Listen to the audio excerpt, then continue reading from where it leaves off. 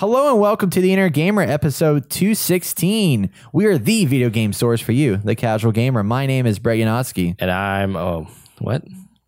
I said Brett Yanofsky. Oh, I thought you said something else. What did you think It I did said? not sound like your name.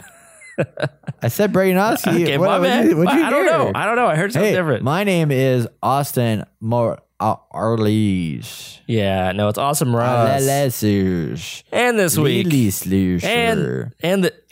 week on the Inner Gamer podcast, Brett plays the last day of June on the Switch. We both dive back into Wolfenstein 2, the new Colossus. And in the gaming news, the first details for PS5 have been revealed, and we are very excited about what is coming to next gen. Also, Ubisoft donates $500K to the Notre Dame restoration, and Assassin's Creed Unity is free and gets Steam reviewed with positive bombs. Positive bombs. Fine. I don't think we'd ever see positive bombs. And in the discussion topic, we have a very special guest, Jeff Stevens, who is going to talk about D&D and some of the campaigns he's built to put on the Dungeon Masters Guild, which is really awesome. You guys want to go over there, check out his stuff, and we have a giveaway, so stay tuned. All this and more right here on the Inner Gamer Podcast. Welcome to the Inner Gamer.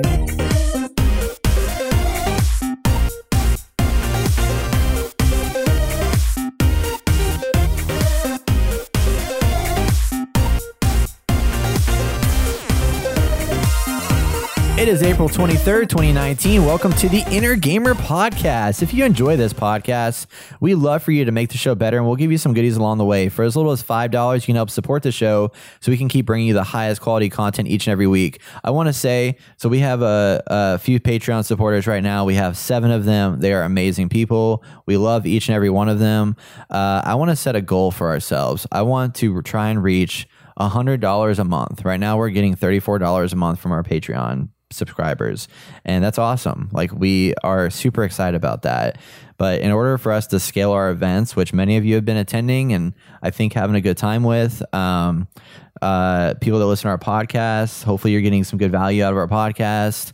If you watch our YouTube channel, like some stuff out of that, we need as much help as we can get to build these up and make it better. Every bit that comes in is going to be reinvested into growing the group and making better content, better things for you guys, allow us to like bring people on to help be community managers, to like improve our Discord channel, all that stuff. So right now, the goal, $100 a month, help us get there right now. If every single one of you listen to this goes on to patreon.com/innergamer and donates $1 a month, we've reached our goal. That's it. $1 a month. Every single one of you right now, $1 a month, we've reached it. Appreciate it. Thank you. There you go. That's what we got. In addition, events. We have a big, huge tournament coming up next week. This weekend, actually. It'll be at Ampersand. It is a Super Smash Brothers tournament. There is a $10 buy-in. We are capping it at 64 players. There's a cash prize. I think $75 for winner. Does that sound good to you? Sounds good to me. $75, $50 for second place. I don't know, maybe 25. 25? They're just second place. It'll be something like that. But winner gets $75. Yes. $10 buy-in. And then if you show up, like, we love you for it. And then Slash, you get to play a lot of Super Smash Brothers. Single elimination, best 2 out of 3, all that good stuff. Heck yeah. No items, deal like that. But I mean, heck, maybe we'll pull out all the stops and pull in one of the customized stage editors that has a penis in the background. So why not? We'll talk about that later. But yeah, come on out to check it out. It'll be at 3 o'clock. We're going to end at 7 on Sunday, April 28th. Be there or be square. All right, let's talk about some video games, y'all. Yes. Here we go. Man. So An interesting week, I'm sure. It has been. We haven't played anything new per se, but I played something that's a little bit older that is pretty cool. There's a game that I bought on the Switch a while back, and it's called The Last Day of June. And have you seen this game, Austin, or have you played it? Yeah, you talked about it a while back ago. I talked about like briefly, like really short, just like make a mention of it. Well, no, and but then you like brought it played up back in it. No, I haven't played it, but yeah, it looks interesting. It's on the Switch, right? It's on the Switch. Yeah, it came out on Steam. It's got really good reviews. It originally came out August 31st of 2017, so this is like 2 years old. But Like on Steam, it's got 9 out of 10. Polygon, 8.5 out of 10. All that stuff. But basically, this is a very story-driven game. It's about 3 hours long. And what you do is you're playing as a character who has a wife. And you go out to the lake and you sit on this pier and you reminisce about stuff. And the first thing you realize in this game is it's got a really beautiful kind of watercolored art style. So it's got a shallow depth of field, so you can't see a whole lot of detail in the distance, and everything kind of looks a little bit like it's been painted or watercolored. The whole entire game is like this. So it's got a really, really cool looking style to it. And you're playing through this game, and what ends up happening is you and your wife crash, and June, your wife, dies. And the goal of the game is to get her back. And the mechanics behind it are you play through, because you wake up and you're in a wheelchair and she's gone. She's not with you anymore. And it's really crappy. And she was a painter. So you go into this room and there's all these easels set up with empty canvases. And there's moments where you go outside and there's like these little like memory experiences.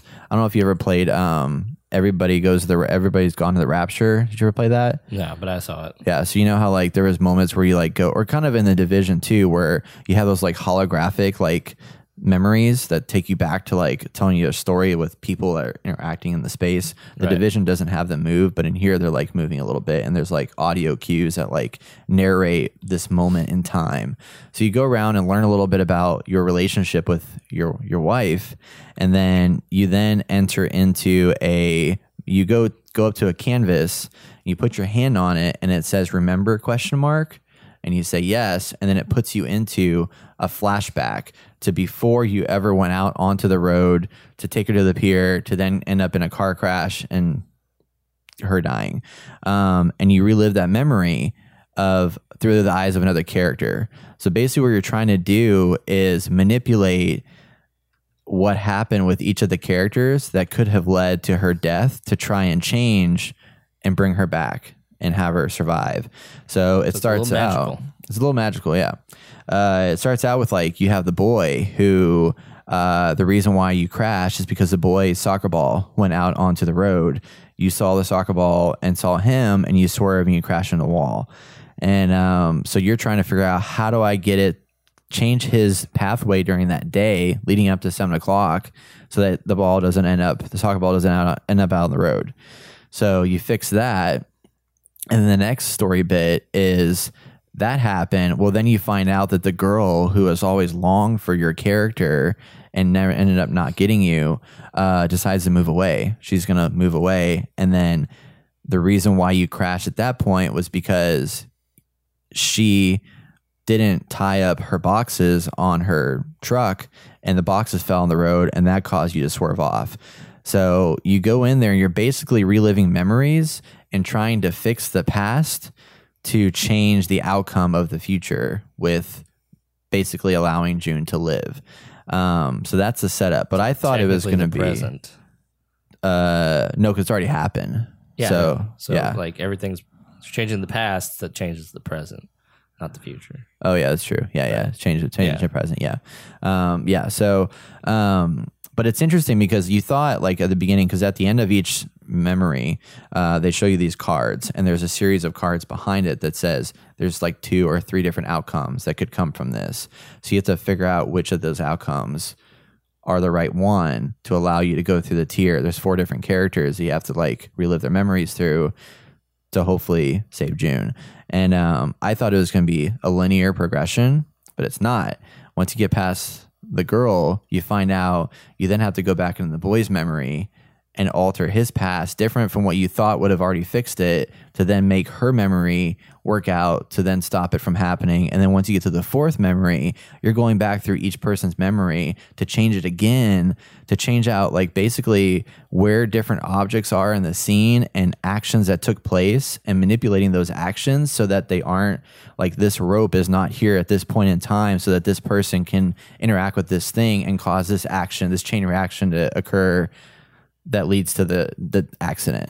And it just becomes this whole like mind fuck of craziness as you're going through it. And it's really, really brilliant.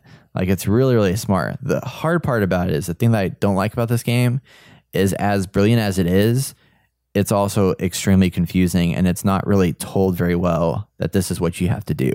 So there's a lot of trial and error, and there's a lot of like weird things. Like every time you go through the memories, you're basically having to like rewind time, and like they show you the rewinding of time back to that moment when it started, and that takes like 2 minutes. So I just felt like, okay, I'm sitting here wasting my time watching these things rewind. Right. And there's just a lot of like wasted energy throughout the game that ended with me. I got to a point and then I just like went to YouTube and finished watching it for the last little bit because I just didn't want to play through the rest of it because it was getting frustrating because it wasn't clearly told. It wasn't clear enough how to fix this problem. But had they given you a little bit of a nudge towards that direction, I think it would have been like perfection because the delivery of this story and the way in which they handle it by melding gameplay and story together so well, like it's really, really cool. And I've never seen it done like this before. So interesting. Yeah. Very interesting. But sounds cool, but yeah, I could see how I would get really frustrated with that kind of gameplay. Yeah. Everything's so fast paced nowadays. Maybe back in the day that would have been okay. Yeah. But I don't know. Maybe there's clues in that when you rewind it. Yeah, I mean there's definitely like you see notices. Like when I was playing the female who was moving away, whenever you go to type her stuff, you immediately think, oh yeah, there's a rope. The boy had a rope. How can I get the rope from the boy? So it's all puzzle, but it's like they're very complex. And as you get further in the game, like there's a part where you're this older man who is going around shooting things, and you're like, why the heck is he shooting things? Well, you find out that there was this trinket that he had in his house, and a bird flew in his house, took the trinket, and flew outside with it. So he's chasing the bird down, trying to shoot it out of the trees, and then in doing that, as you're trailing after this bird, you're opening doors and gates and things throughout the world that impact the other memories. So basically the things that you do in this memory stay there and alter everybody else's state as you go back and replay it again. So like there's parts where like the kid's too short, so he can't reach over to the other side of a gate to open the door. But the old man can with the gun, and he does it. So then you're like, oh yeah, this is that part where I should have opened that gate. Now it's open because the old man opened it in that past memory. Now let's go through there. Now I can get through that pathway and advance the story. So there's like all these little bits that you have to remember happen to go back and like adjust these different things to like make new pathways for the altering of the memory. But yeah, I will say it ends sad. Like it doesn't end with a happy. It's not a happy ending, but it's so good. Like really, really recommend it. If you just want something if you want a fast-paced shooting game, this is not it. But if you want to enjoy a story, I would say if nothing else, if you don't play it, look up a YouTube channel. There's this Irish guy that I listened to that had a walkthrough of it. It's like 3 45-minute videos. No, it's not long at all. Each one with, well, he cut out a lot of the bullshit that I was talking about, so like you don't get any of that, which is nice. But it's really, really good. And he has some pretty good commentary with it.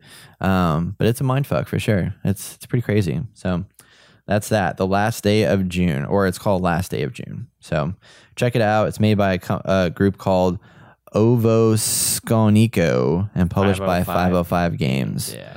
So there you go. It is currently $20 on the Switch and also $20 on Steam. Yeah.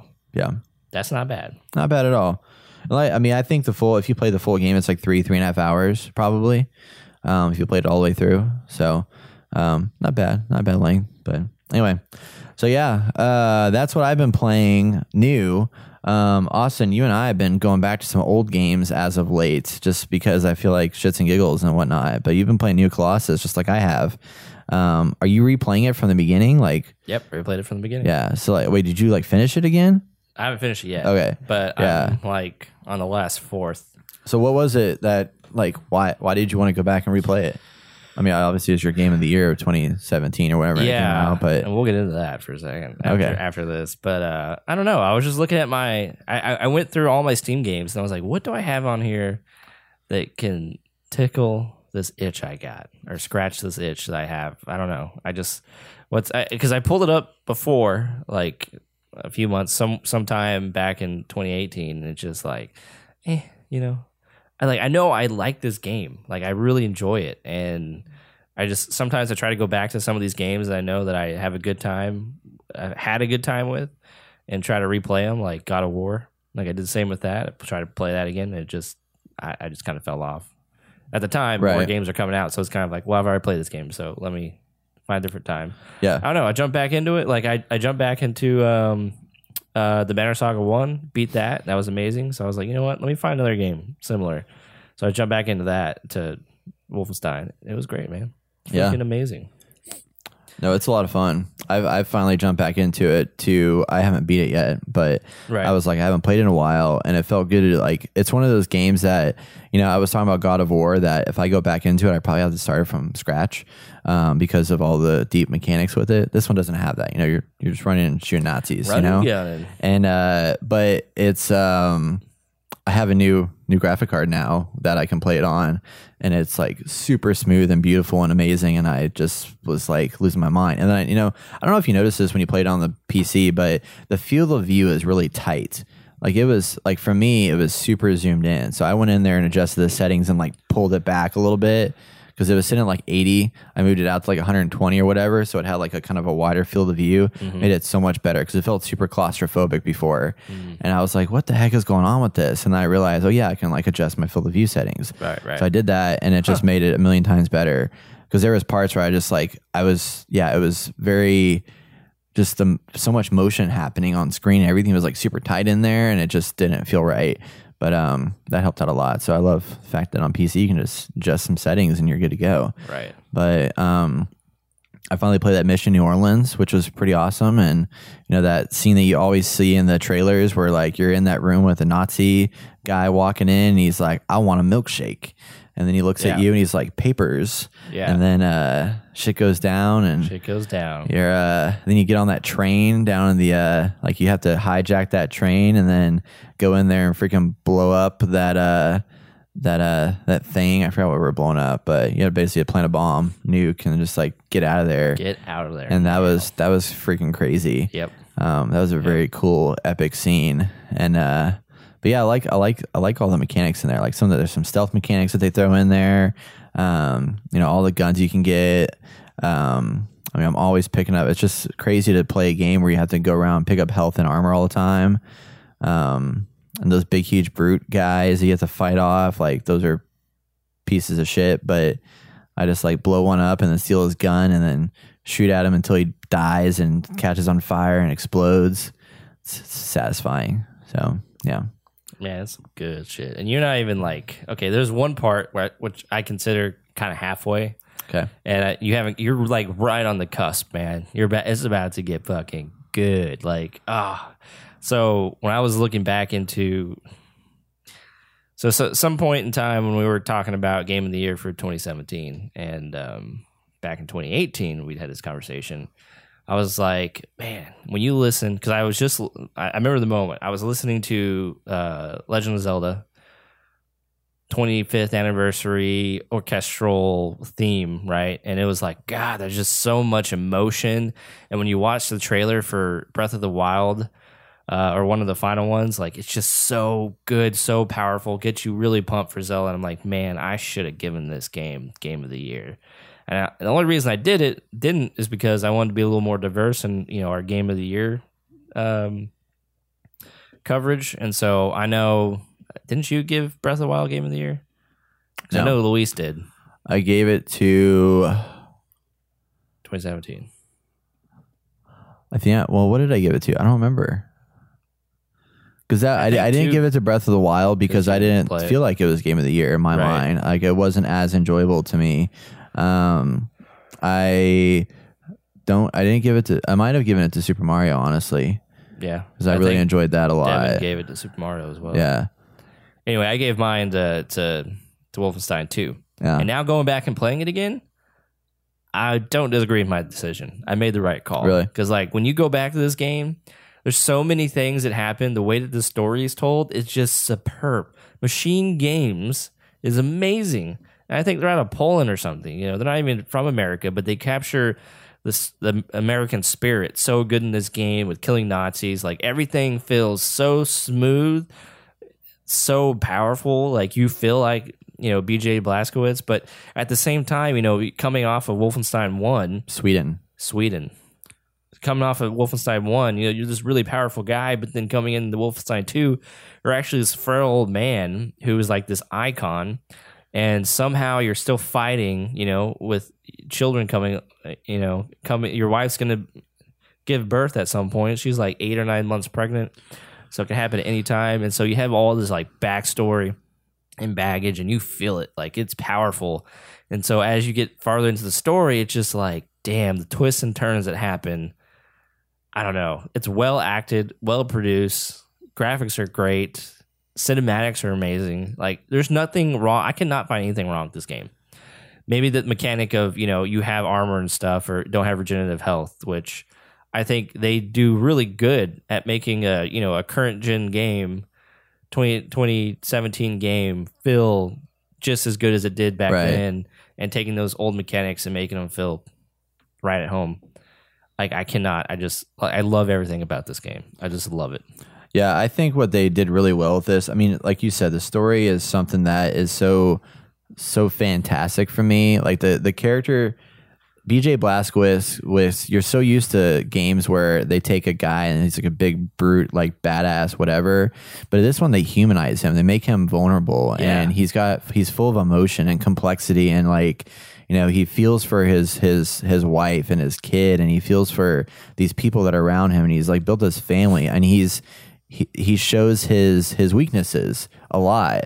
And he is somebody that can be broken down, as much of a badass as he is. And that's like such a cool, well-designed character. And then they have that, I forgot her name, but the black girl that's like just a badass. I forget her name, yeah. She's like the strong female character that just like, let's take some names and kick some ass. Like, she does a really good job. And then you have just everybody in there is so different. Like even the daughter of the crazy Nazi lady, like she's not a huge part of it, but she's interesting. Like feels like conflicted. She doesn't want to be a part of this family that she was born into, and she's there to help them. But there was that scene where they're like doing a plan. They're like, the black lady was like, why is she in here? Right. And it's like, but she wants to be a part of this. She's like completely innocent, but like she's thrown into this world, and like, and she keeps getting ragged on the whole time. But you know, I think we all relate to that, even though she is a Nazi or Nazi defector, but everyone still considers that. Yeah, but it's like one of those things, you know, like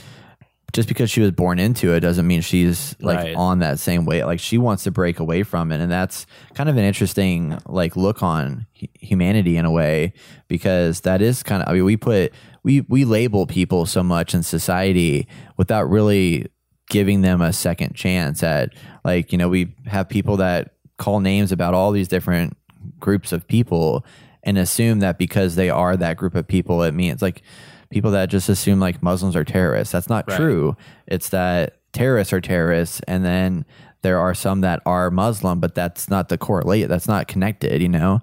Like that's just, it's crazy how we make those assumptions, and just, it's so easy to put people under the label just because they are that thing. Well, even looking at it more psychologically, like all these people are upset about Nazis, and she's the closest thing to a Nazi they have, so they put all of those negative emotions and feelings onto her. Yeah. You know, and she has to burden that, and she's trying, you know, to prove herself. You know, we can all relate to that. Yeah. I don't know, there's just so many different ways that the game connects the characters together, and it's all very humanizing. And especially like when you go on missions and you hear BJ Blazkowicz have his internal monologue, like 30-second internal monologue here or there, to like give an insight into what he's thinking and feeling, and you're like, damn, it puts a lot of that stress he has on your own shoulders, you know? And you're like, I really want to get through this game and see where it goes and how he succeeds or fails, you know?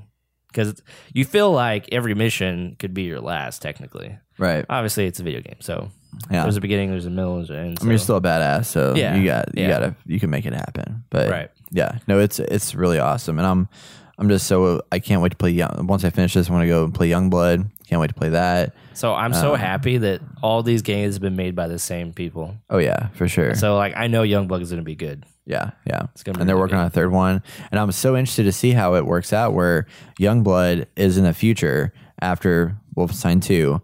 But then Wolfenstein 3 has been said that it's going to be in between Wolfenstein 2 and Youngblood. So I love how they're like telling you here's the conclusion.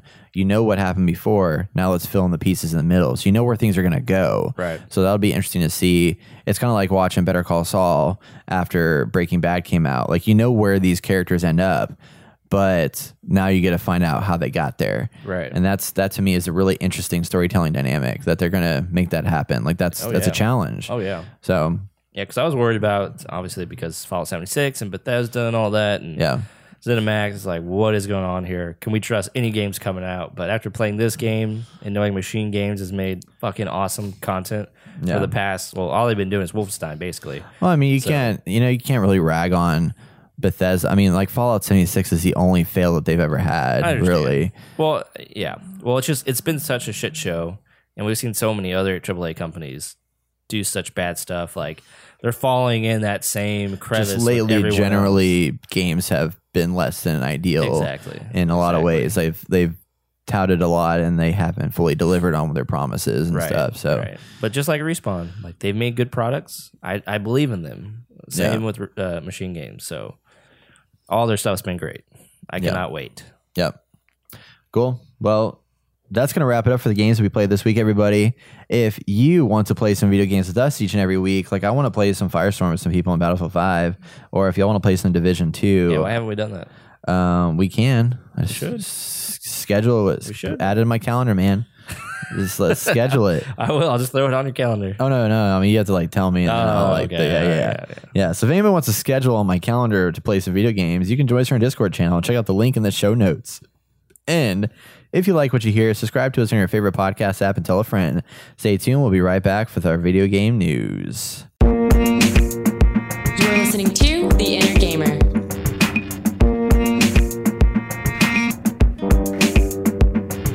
Hello, everybody. It is time for our video game news. This is Brett Yanofsky, your host of this morning's radio show, this afternoon's radio show, all that good stuff. In this segment, we share the best headlines in the week in the gaming industry. We're really going with this voice. Okay. Oh, we are going with this voice, indeed. This is Brett Yanofsky's Fun Time News segments. Here we go. I don't want to be a part of this one time. Well, I'm sorry. You signed up for this, man. I didn't. You signed up for this. When you signed that, remember when you checked that box that said I agree to the terms of service on that website that you filled out for last week, and it said I agree to terms of service, and you click submit? That had in the fine print, you have to succumb to everything that Brett does and says. Oh, God. You're doomed. I don't want to know. I don't want to know. What's not doomed, though? Sony. Sony PlayStation. Sony's revealed the first details of the PlayStation 5. This isn't just a hearsay rumor mill thing. This is like legit. This is legit, okay? So, on Kotaku, there is an article that talks about what a report was that came from Wired. So, sources upon sources talking about this stuff. We are going to get a PlayStation 5. It is for sure going to come. Probably not this year, likely in 2020. And this is going to be obviously a lot more powerful of a console than it used to be. They said early on that one of the things they're really trying to address is load times. And I feel like this should be a more obvious. This should have been something that was solved like with the PS4 Pro, but I don't know why they didn't do that.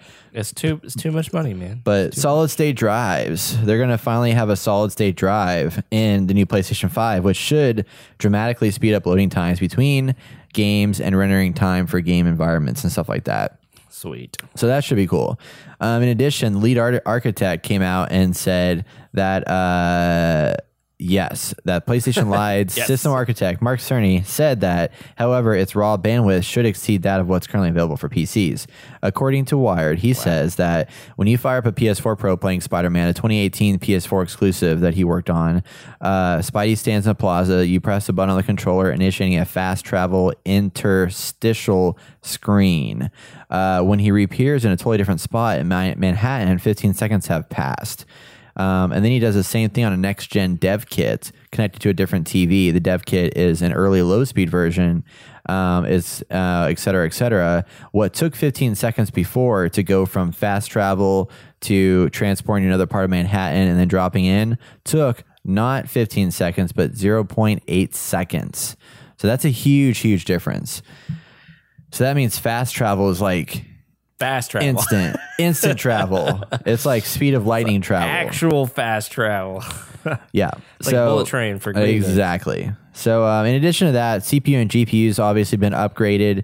The CPU is based on AMD's Ryzen line and contains 8 cores of their new 7 nanometer Zen 2 microarchitecture. The GPU is a custom variant of Radeon's Navi family. It'll have ray tracing. It will, et cetera, all that good stuff. So, they also are going to do some stuff with VR, obviously. I think they're going to bring out a new generation of virtual reality in the next generation, but it's going to have stuff built into it. It's being considered, they're not calling it the PlayStation 5, but they prefer next gen console. So I don't know, maybe they'll change the name. Maybe they'll call it the PS1 like Xbox did or something like that. Hopefully not. But yeah, so ultimately it's going to be a lot more powerful, and that's good. So it's not going to be what we were kind of predicting that Sony or Xbox would do, which make like a Switch-like console that it can be portable as well. Right. But, yeah. I think they're still working on something along those lines, but I don't think it's going to be like, I don't know. I'm not really sure what they're going to do because, they did that PS4 remote play thing that they brought out. So like you can use your phone and just like, play off your phone if you want to, but I don't know if it's the market. I still feel like there's a strong market for just a home console that just sits there, like Nintendo has that segment and stuff like that. I could see maybe Xbox. I mean, Xbox is trying to get in that game, but they're also probably not going to do the same thing where it's like a thing that doubles as a console and not a console. Cause like still with PlayStation, a lot of what they live off of is like raw power, like graphic fidelity and stuff like that. And you just can't do that with a portable console. I completely understand. So that's difficult, but I think they'll definitely they might release another device potentially, but I think they're in a good position because they have the PSVR and because the PSVR set themselves up so well for future success and is doing better than expected, that they should do some kind of deal where I'm hoping the next PSVR generation is cordless, doesn't require connection to the device. They did say that they said that there's a possibility that the wire is still going to be there, but you know how the PSVR has that box that comes with it that basically you have to run it through the box and then run in the thing? The PSVR is going to have that box basically built into the PlayStation. As it should. So that'll cut that out. So all you're going to have to do is then just hook up your PSVR to the system. Right. I'm hoping they do something with the cameras so that those are better. Ideally, what they'll do is just put the sensors on the exterior of the headset, like and then all you need is a move controllers. Oculus. Oculus is doing that. Yeah. The Oculus Rift S is going to be where there's no sensors required in the room. You think they'll change the move controllers? I hope so. They're great. No, they're terrible. Yeah, I've seen prototypes of a design of them that kind of look like the HTC Vive original ARM controllers, but different, but still kind of similar, where they're kind of like hand grips that have like a thing on the top of them for sensors. So I think they're definitely going to redesign that. So I'm excited about the VR because it needs to be upgraded.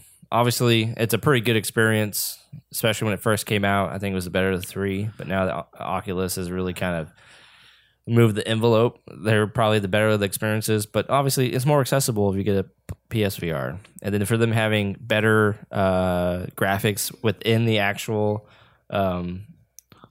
headset itself, and then You're gonna have better load times. You can have ray tracing in it. Like that's gonna be awesome. That's sick. Yeah. Yeah, like I cannot wait. Like I might get one. It depends what kind of games come out with it and what they're able to accomplish. Oh, you mean a headset? Yeah, I might actually get one. Yeah. I mean, if they have multiple stuff, like what is the one? What's the game that came out? Firewall or something? Firewall or Firestorm 0 Hour. Yeah. Yeah, like have something like that where it's online and you can play with your friends. Hardly any lag between connecting devices. I'm down. Yeah. I mean, what's not to like about that? And then I wonder if they'll actually have base stations or just still go with the camera, because I don't like the way that they have the camera set up, like just to track you in the world. Right. And yeah, I guess with the Oculus, it does track you in the world. Yeah, I mean, it's just built in with headset. So I'm hoping they just do that rather than trying to fit in that middle ground. Just spend the time to make it to where it's built in the headset, and then you take away the need to even have a camera, because that's the biggest limitation of that PSVR is that camera's viewport is so minimal. Like you can't, like games like Beat Saber and stuff like that just aren't as doable because of the fact that you have a limited space. You can't crouch down real low, and you can't go up real high, right? Because it can't see that field of view, right. So hopefully they build in a headset and can make that work well. That'd be sick. I mean, if Oculus can do it, I think PlayStation's got it in the back. Yeah, no, it should not be that much harder. No, but then again, I mean, how much is Oculus going for again? The new one? $399. $399. How much was the PSVR? I think it's like $299, $199. Fully loaded with all the shit. I think it was like $299, maybe $250 or $350. Something like I don't remember. It's not much different now. Yeah, like the Oculus Rift is pretty close in price. It's like $150 difference, I think. Yeah. Like they really did a good job, like dropping that price down, the Oculus Rift.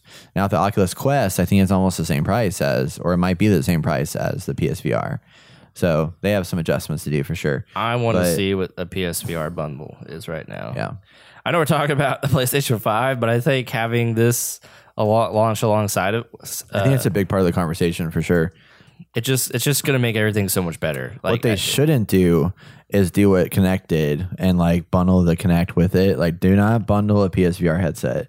Not that, I mean, I feel like that would be crazy because you'd have like an $800 purchase you'd be buying. But so if you go to Best Buy and you get a PSVR bundle, you get Borderlands 2 VR and Beat Saber, along with the, what do you call it? What are the sticks called again? Move controllers and a PlayStation camera.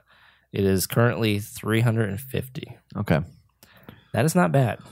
No, that's not bad. You get 2 games and all that. Like, that's not bad at all. And then the games aren't that expensive, if I'm not mistaken.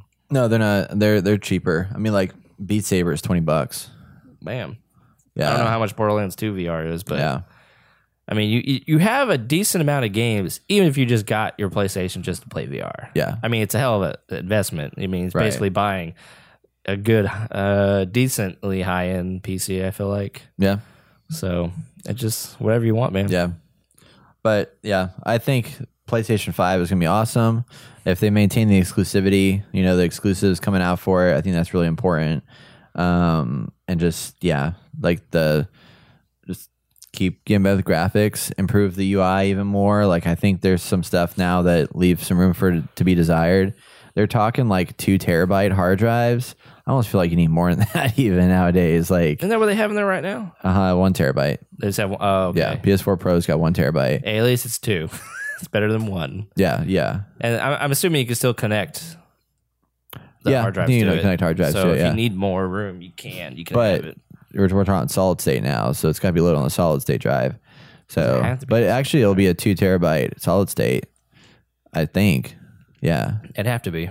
Yeah, well, because the load times, for the load times to be affected, you have to have it on a solid state drive for it to improve those speeds. So they're going to be loading those games on the solid state for sure.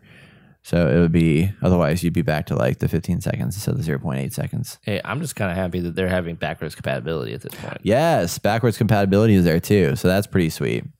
There's a lot of stuff. Anyway, let's move on to the next story because we've been talking on this one for like too long already. Shit. All right. So, yeah, thanks a lot, Austin. Yeah, Gosh, my just, bad. I got talk excited, forever, don't okay? you? All right. So, speaking of new consoles, though, we're going to go through this quickly. But Microsoft's new Xbox One S console is $250 and doesn't have a disc reader in it. So, I thought they were going to wait on announcing this, but no, they just said, hey, by the way, we have an all digital Xbox One S. And I feel like the branding on this is really shitty. It just says Xbox One S and then under it, all digital. It's okay, cool. And it's still $249. So there's no disc. It's a little bit cheaper than but it's an Xbox One S, which I think some of them are selling for $199 now, aren't they? So I don't understand why this is I don't get it. It's just a weird positioning for this. But it's not an X, it's an Xbox One S. Right. It's strange to me. But if it was 150, I think that's perfect. Or even 200. I think even that's kind of pushing it. You got no disc. Obviously, you can play games. Not going to play them in 4K. I mean, I think they're just trying to keep up with the marketplace because a Switch is still $300. So for $50 less, you get an Xbox, which it kind of makes sense. I don't know.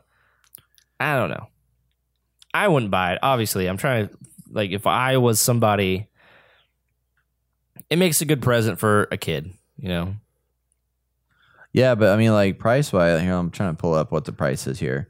So if you buy an Xbox One S, that is just an Xbox One S, straight up out of the box. They don't even have it on here where you can just buy it out of the box. Here, you can buy an Xbox One S with 2 controllers for $299. Controller is $50 by itself. And they're selling the digital edition without a disc isn't cheaper. It's actually more expensive. You can buy an Xbox One S with the Division 2 with the disc on it for $249 right now. So why would you buy an all digital edition for $249 when you can buy one that has a disc on it, the same size hard drive for the same price, and you get the Division 2? The marketing on this is stupid. It's absolutely stupid. It just kind of seems like they're phasing out the you're Xbox cutting out the ability for you to buy discs, physical games, but you're not getting a cheaper version. You're paying the same price. They're just replacing it. That's what they're doing. That's it. They're just replacing the disc. They're trying to move to all digital models so they don't have to. I know, but it's but still, it just comes back to the fact they're doing that. But it's just, I completely agree. It's stupid. There's no reason for doing that unless you're going to make it cheaper. There is a reason. Well, yeah, there's a all reason. Digital, but then, if it's not a buy-in though, nobody's going to buy this. It's not going to sell because it's. What's the appeal of the disc? Yeah, right. But for right now, to get somebody to buy this to make it feasible, that's what I'm talking about. Is if you want to convince people that the all digital is the way to go, there's got to be a reason for it. You just took out my disc and you're charging the same price. Actually, you're charging more than a system that has a disc in it. Why would I not buy the disc version versus this? There's no benefit. Oh yeah, I don't have to have a disc on it. Well, I don't have to have a disc. I don't have to use the disc drive on the Xbox One S at all anyway. And I get 2 controllers. I have a terabyte hard drive already. This is a terabyte hard. There's no difference. Stupid. I mean, if the Xbox One S or the Xbox One line still had some life in it, then that it kind of makes sense that they want to phase it out, but they're about to move to the next generation. Why would they even deal with this? Yeah. I mean, I guess this might be the last thing sitting around when the new gen comes out, next gen comes out. I don't know. I guarantee you eventually this is probably what's all it's going to be left of this. For sure. This generation.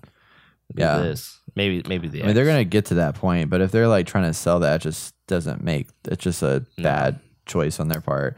Anyway, so Super Smash Brothers has a new update, version 3.0. The biggest update to it, a couple big updates to it. New character, Joker, who is the opposite of the hero in Persona 5. Mm-hmm. So that is there. A lot of people have been giving their feedback on this in Facebook groups and stuff like that, saying that Joker is cool, but it's kind of hurt the meta of the game right now because one, everybody wants to play Joker, and then they also think that Joker is too powerful. So I actually agree. I know nothing about the meta of the game. Just watching the video and what he can do, I'm like, damn, he does a lot of cool stuff. Yeah. Like especially the one where did you watch the whole thing? No. Okay. Well, he has a whip or some kind of like rope thing, and he can jump down like pretty far, almost like dying type, and then he can hit the edge of the map or the platform and catch himself and hang there. Oh, no way. So like you can't really hit him That's fucked up. unless you're going to go down and risk killing yourself, which if you go too far down, you're just going to kill yourself, right? That's kind of dumb, though, because Yeah. no other character can do that. I know. And so then he could just grapple back up there or grapple back up, and then, he's good. Does that mean he can't double jump, though? Like, you know how like every character's got like the I up think he B can double maneuver? jump. Yeah, because if he didn't have that, I could see that because it's like a win-loss. Like, yeah, you can like grab back up and reach up there, but then you can't like double jump if you get like knocked super far out. So like if you're beyond the point of being able to like reach out your rope or whatever, I could see that being Well, you could be really far benefit. out. But the thing is, it goes pretty far. Yeah. So you could be pretty far out there and still grab the edge, Yeah, if you wanted to. That's the thing. it's crazy. It's a big radius. And then obviously he has that, like some of the characters have the charge meter. Yeah, So once you get that, you can unlock your persona, yeah, and he does some pretty powerful stuff. So, gotcha. He has an interesting block too. So you know how some characters can like do a little block stance, and so like it apparently does half damage. But if you're able to time that right and you let go, you can hit the guy, you can stun the guy and throw him back, Yeah, your attacker. And I'm like, damn, that's cool. powerful. yeah, that's really cool. Well, in addition to that, that's paid DLC. They also added a stage builder. So as we reported last week, there is a stage builder here. One of the first stages that came out is somebody made a stage that has a penis in the background. Oh, great. So it doesn't surprise me there. Yeah. What did they think was going to happen? I know, right? There's also a video editor. So as you like get your, you record yourself playing some games, you can actually edit your video like in game and share that stuff online. They also did a lot of stuff to the mobile app, which is interesting. So players can take a look at other user-made videos and custom stages that the community creates using the video editor and stage builder.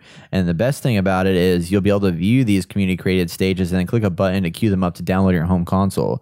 So say you're sitting at work and you're like, I'm going to see what stages are available. You can like just swipe through it on your phone, click a few of them and like download them, and they'll be ready to go when you get back to your home console. Or if it's with you all the time, like it is with me, it's in your, backpack or what have you.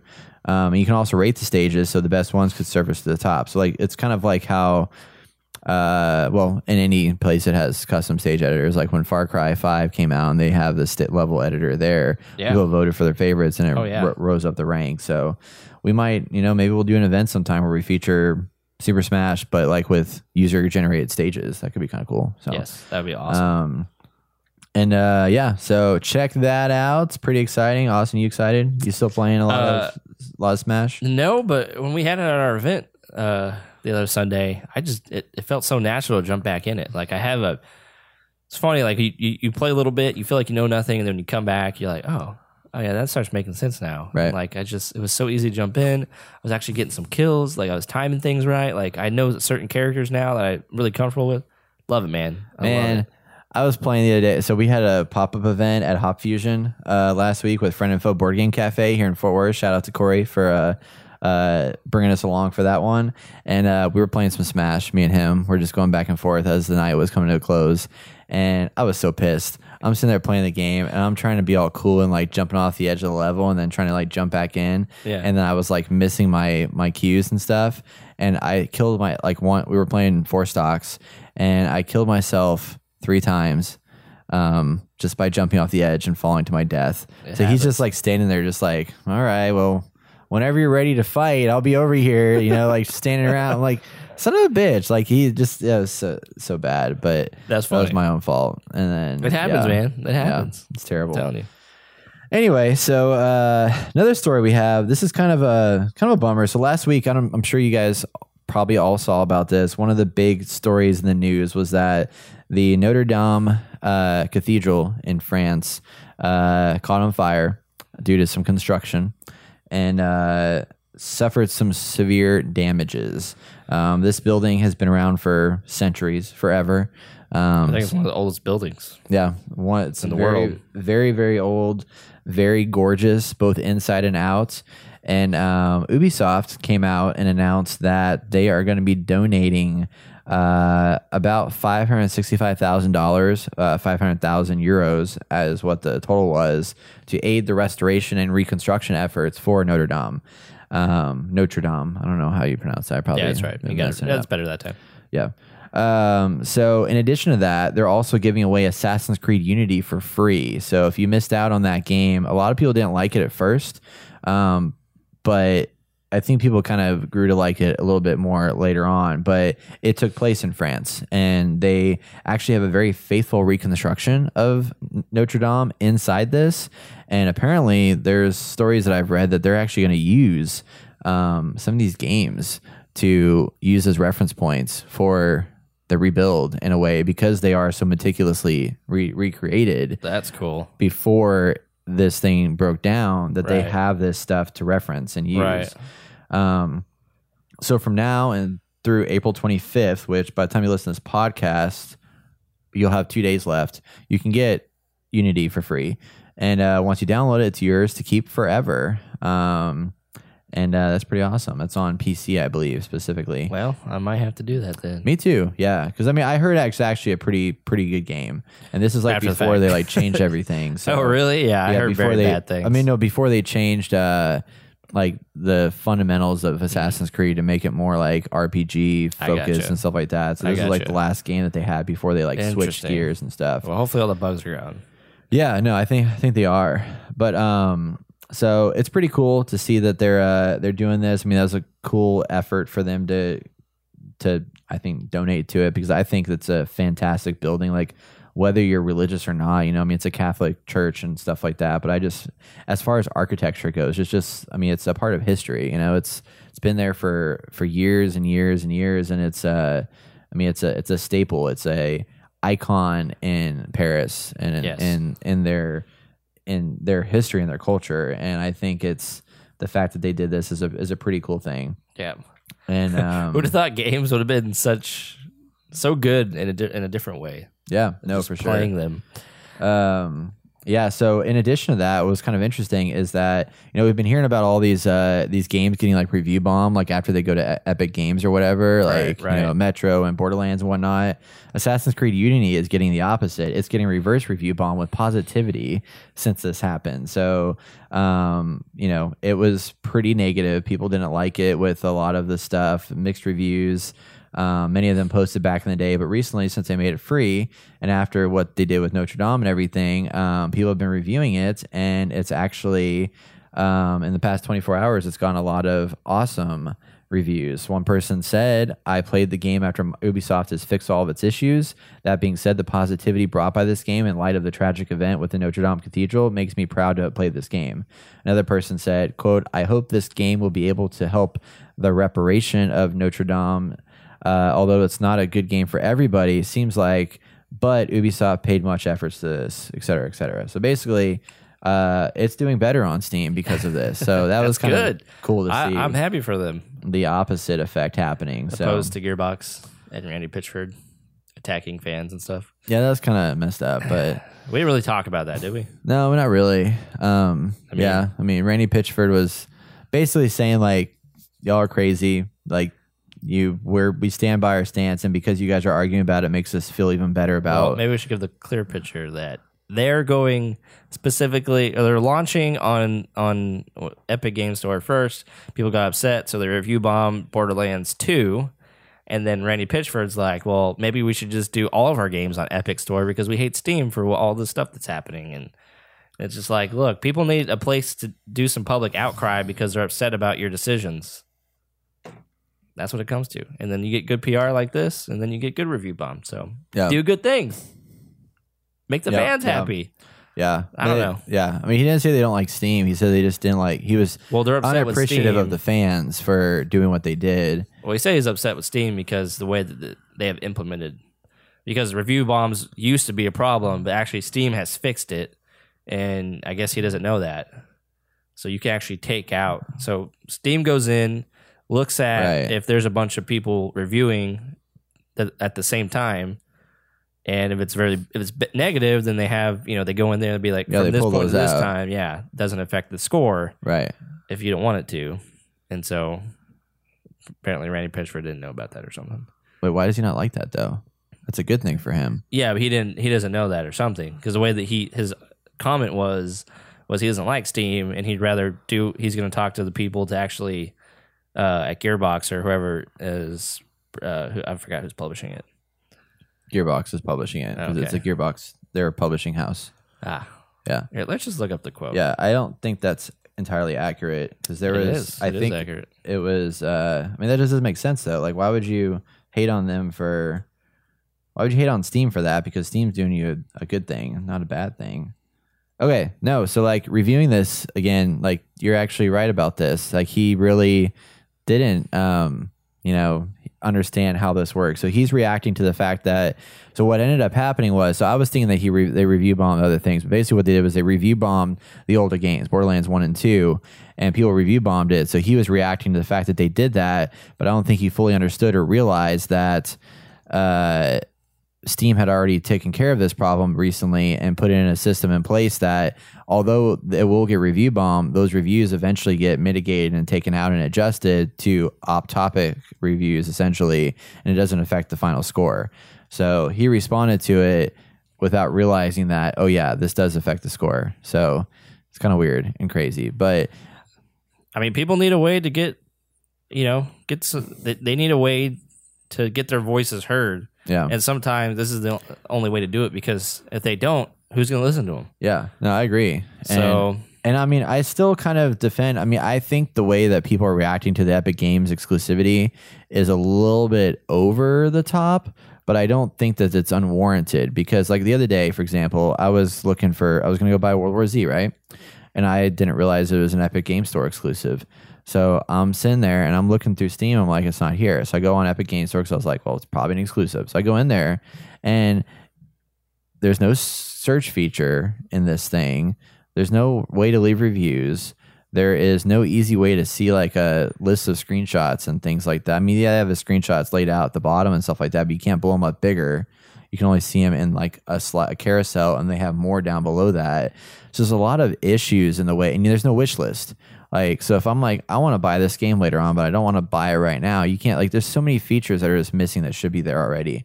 And I agree with that, like, completely. Like, there's this software, as I think it looks nice from a UI perspective, but it's fundamentally flawed in that there's so many features, quality of life features that are missing from it that just should be there by default. Yeah. So kind of sucks. It does suck. Yeah. I just want choice, and it pisses me off that I can't have it. Yeah. It's pissing me off so much. I'm getting Borderlands 3 for PS4. I'm not playing it on PC. Oh shit, really? Yeah, I'm not playing it on PC. Damn it. I'm not doing it. I've supported it. So good. I'm not doing it. It looks so good. I already made up my mind. I mean, you're still given, but I mean, that doesn't like, you're still getting it. So it doesn't really solve the problem. Well, Epic Game Store won't take any of that cut. Well, that's true, I guess. Yeah. Yeah, that's fair. Okay. Cool. Yeah. Okay. I mean, I get it. Steam needs to do something to kind of bring some of these games back, but I just can't. I can't support them. All right. So last story we have before we move on to our awesome, exciting interview that we have coming up here with Jeff Stevens from D&D fame. We Jeff. have a story from Twitch, actually. There's a guy. His name is Ben Castle. He goes by the name of Carnage. Did something that few people can say that they've done. He streamed a portion of each day for 2,000 consecutive days. Now, if y'all don't know this, there's 365 days in a year, right? So this would mean that this is almost 6 years of consecutive streaming every single day. Every single day.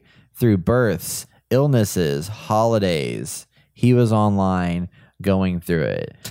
It was insane. There was one point where he was battling an illness. It brought him to the point where he brought the camera with him in the bathroom because he couldn't get away from the toilet because he was throwing up so much. What the? And so he started doing this in 2013 with over 1 million followers. This is a story on Kotaku if y'all want to look this up. He streamed at least once a day without missing a single one. That's more than 5 years without a day off. At the end of the stream on the streak, he was overcome with emotion as he read a message from his community monitors.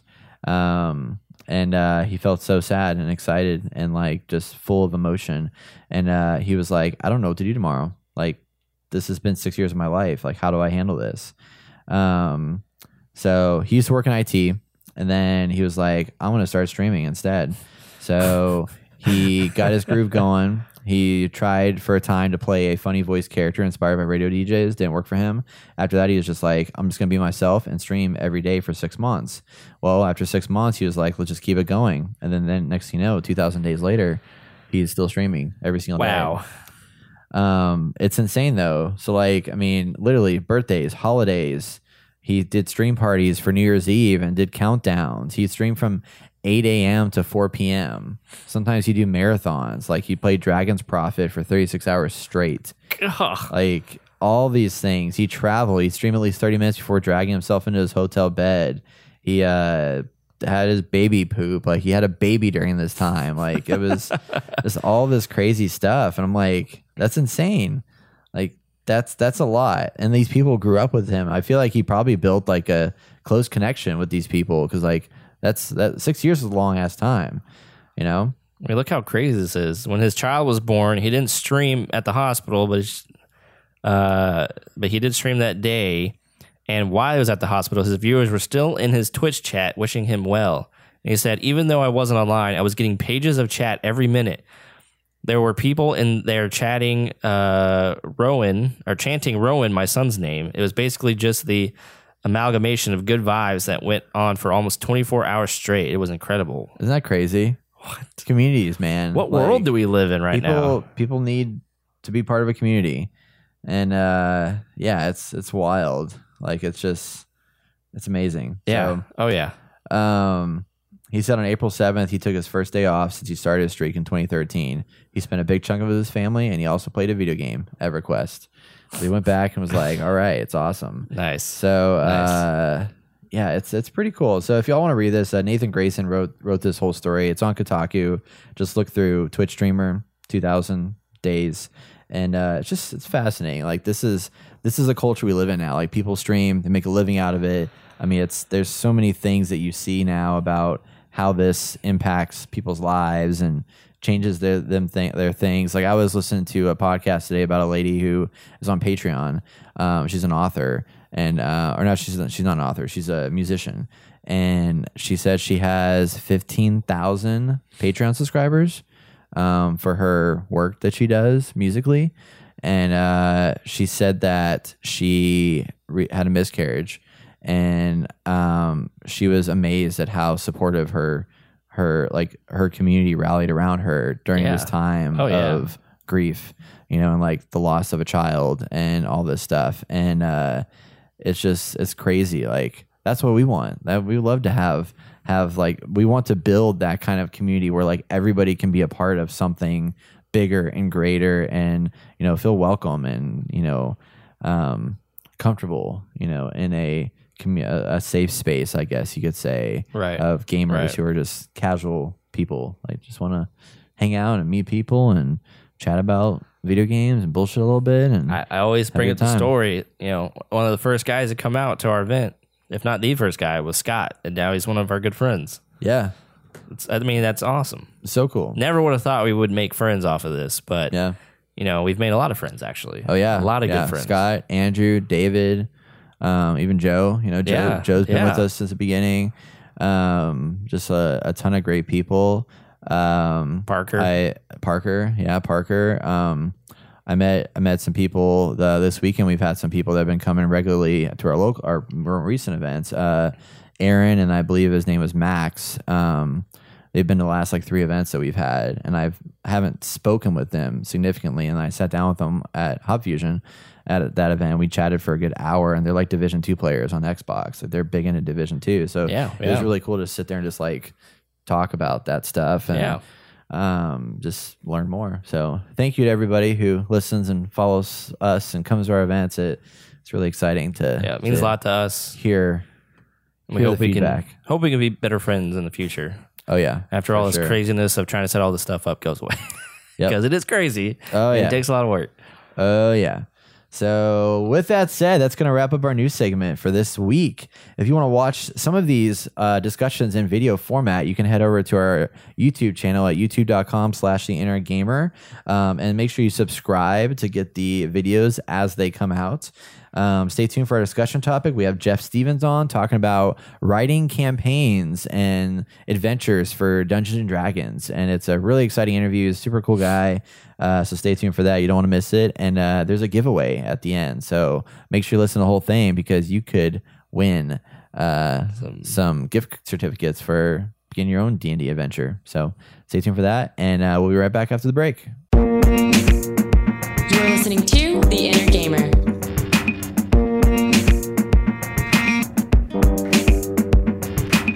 Hello, everybody, and welcome back. Each week, we break down a hot topic in the gaming industry, and today we actually have not only a hot topic in the gaming industry, we have an awesome guest in the gaming industry, specifically tabletop role-playing games, with Jeff Stevens. Jeff, welcome to the show. Thanks, guys. Glad to be on. Yeah, so we found out about you through you just reached out to us online on our website, and you do a lot of DMing. You've been playing D&D for a while. You write your stories. So first question I want to know is just tell us a little bit about yourself, like what you do, where you're from, and your love for D&D a little bit. Sure.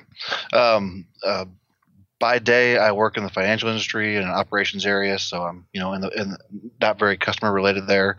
Yep. But at night and on the weekends, I write D&D, Dungeons and Dragons adventures, and I produce supplements of I go out and hire artists, cartographers, writers to put together large supplements for me and sell them on the DM's Guild, the Dungeon Masters Guild.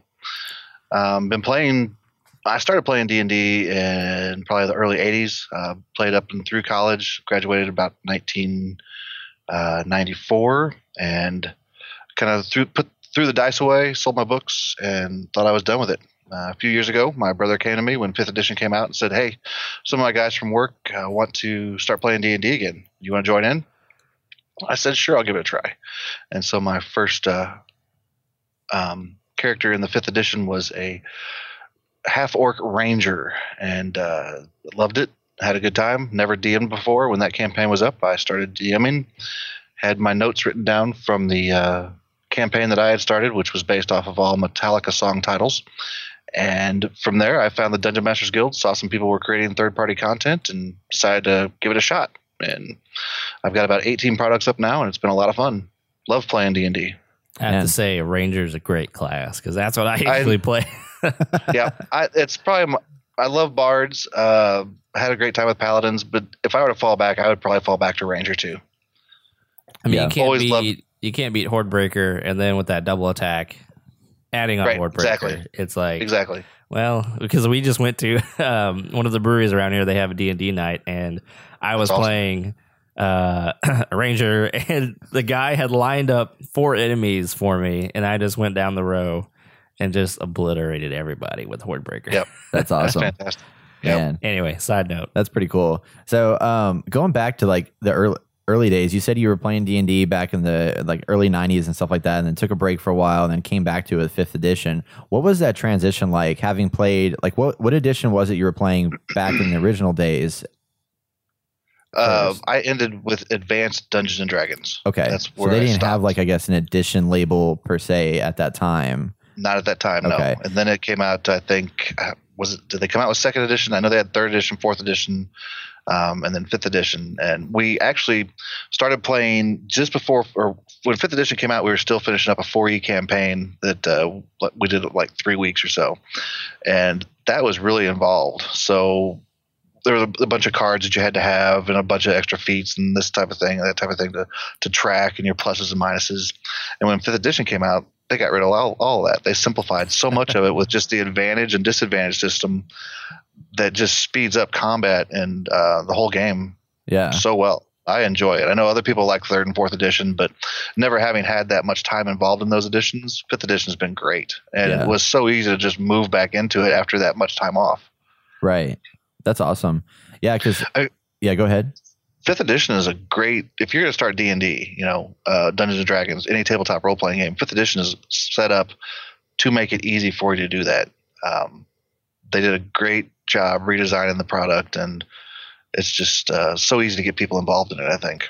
Yeah, because for us, getting into it, at least for me, I was very reluctant because I was like, I have to act like my character. Like, this is stupid. Right? That's like, the best part. I don't want to do this. And then as you get into it, it's like, wow, there's like pretty deep storytelling in here. And the way that the DM can really lay out, the adventure is pretty awesome. And you can't find that experience anywhere else. And I'm glad that they have this 5e because obviously everyone's getting into it now and it's just so accessible. And yeah, I've heard some old heads being like, oh yeah, like third edition or fourth edition or whatever, and that's the way you should do it because of certain mechanics or whatever. But kind of what you're doing in a way is you could still bring some of that back in and modify 5e to your own liking, and that's awesome.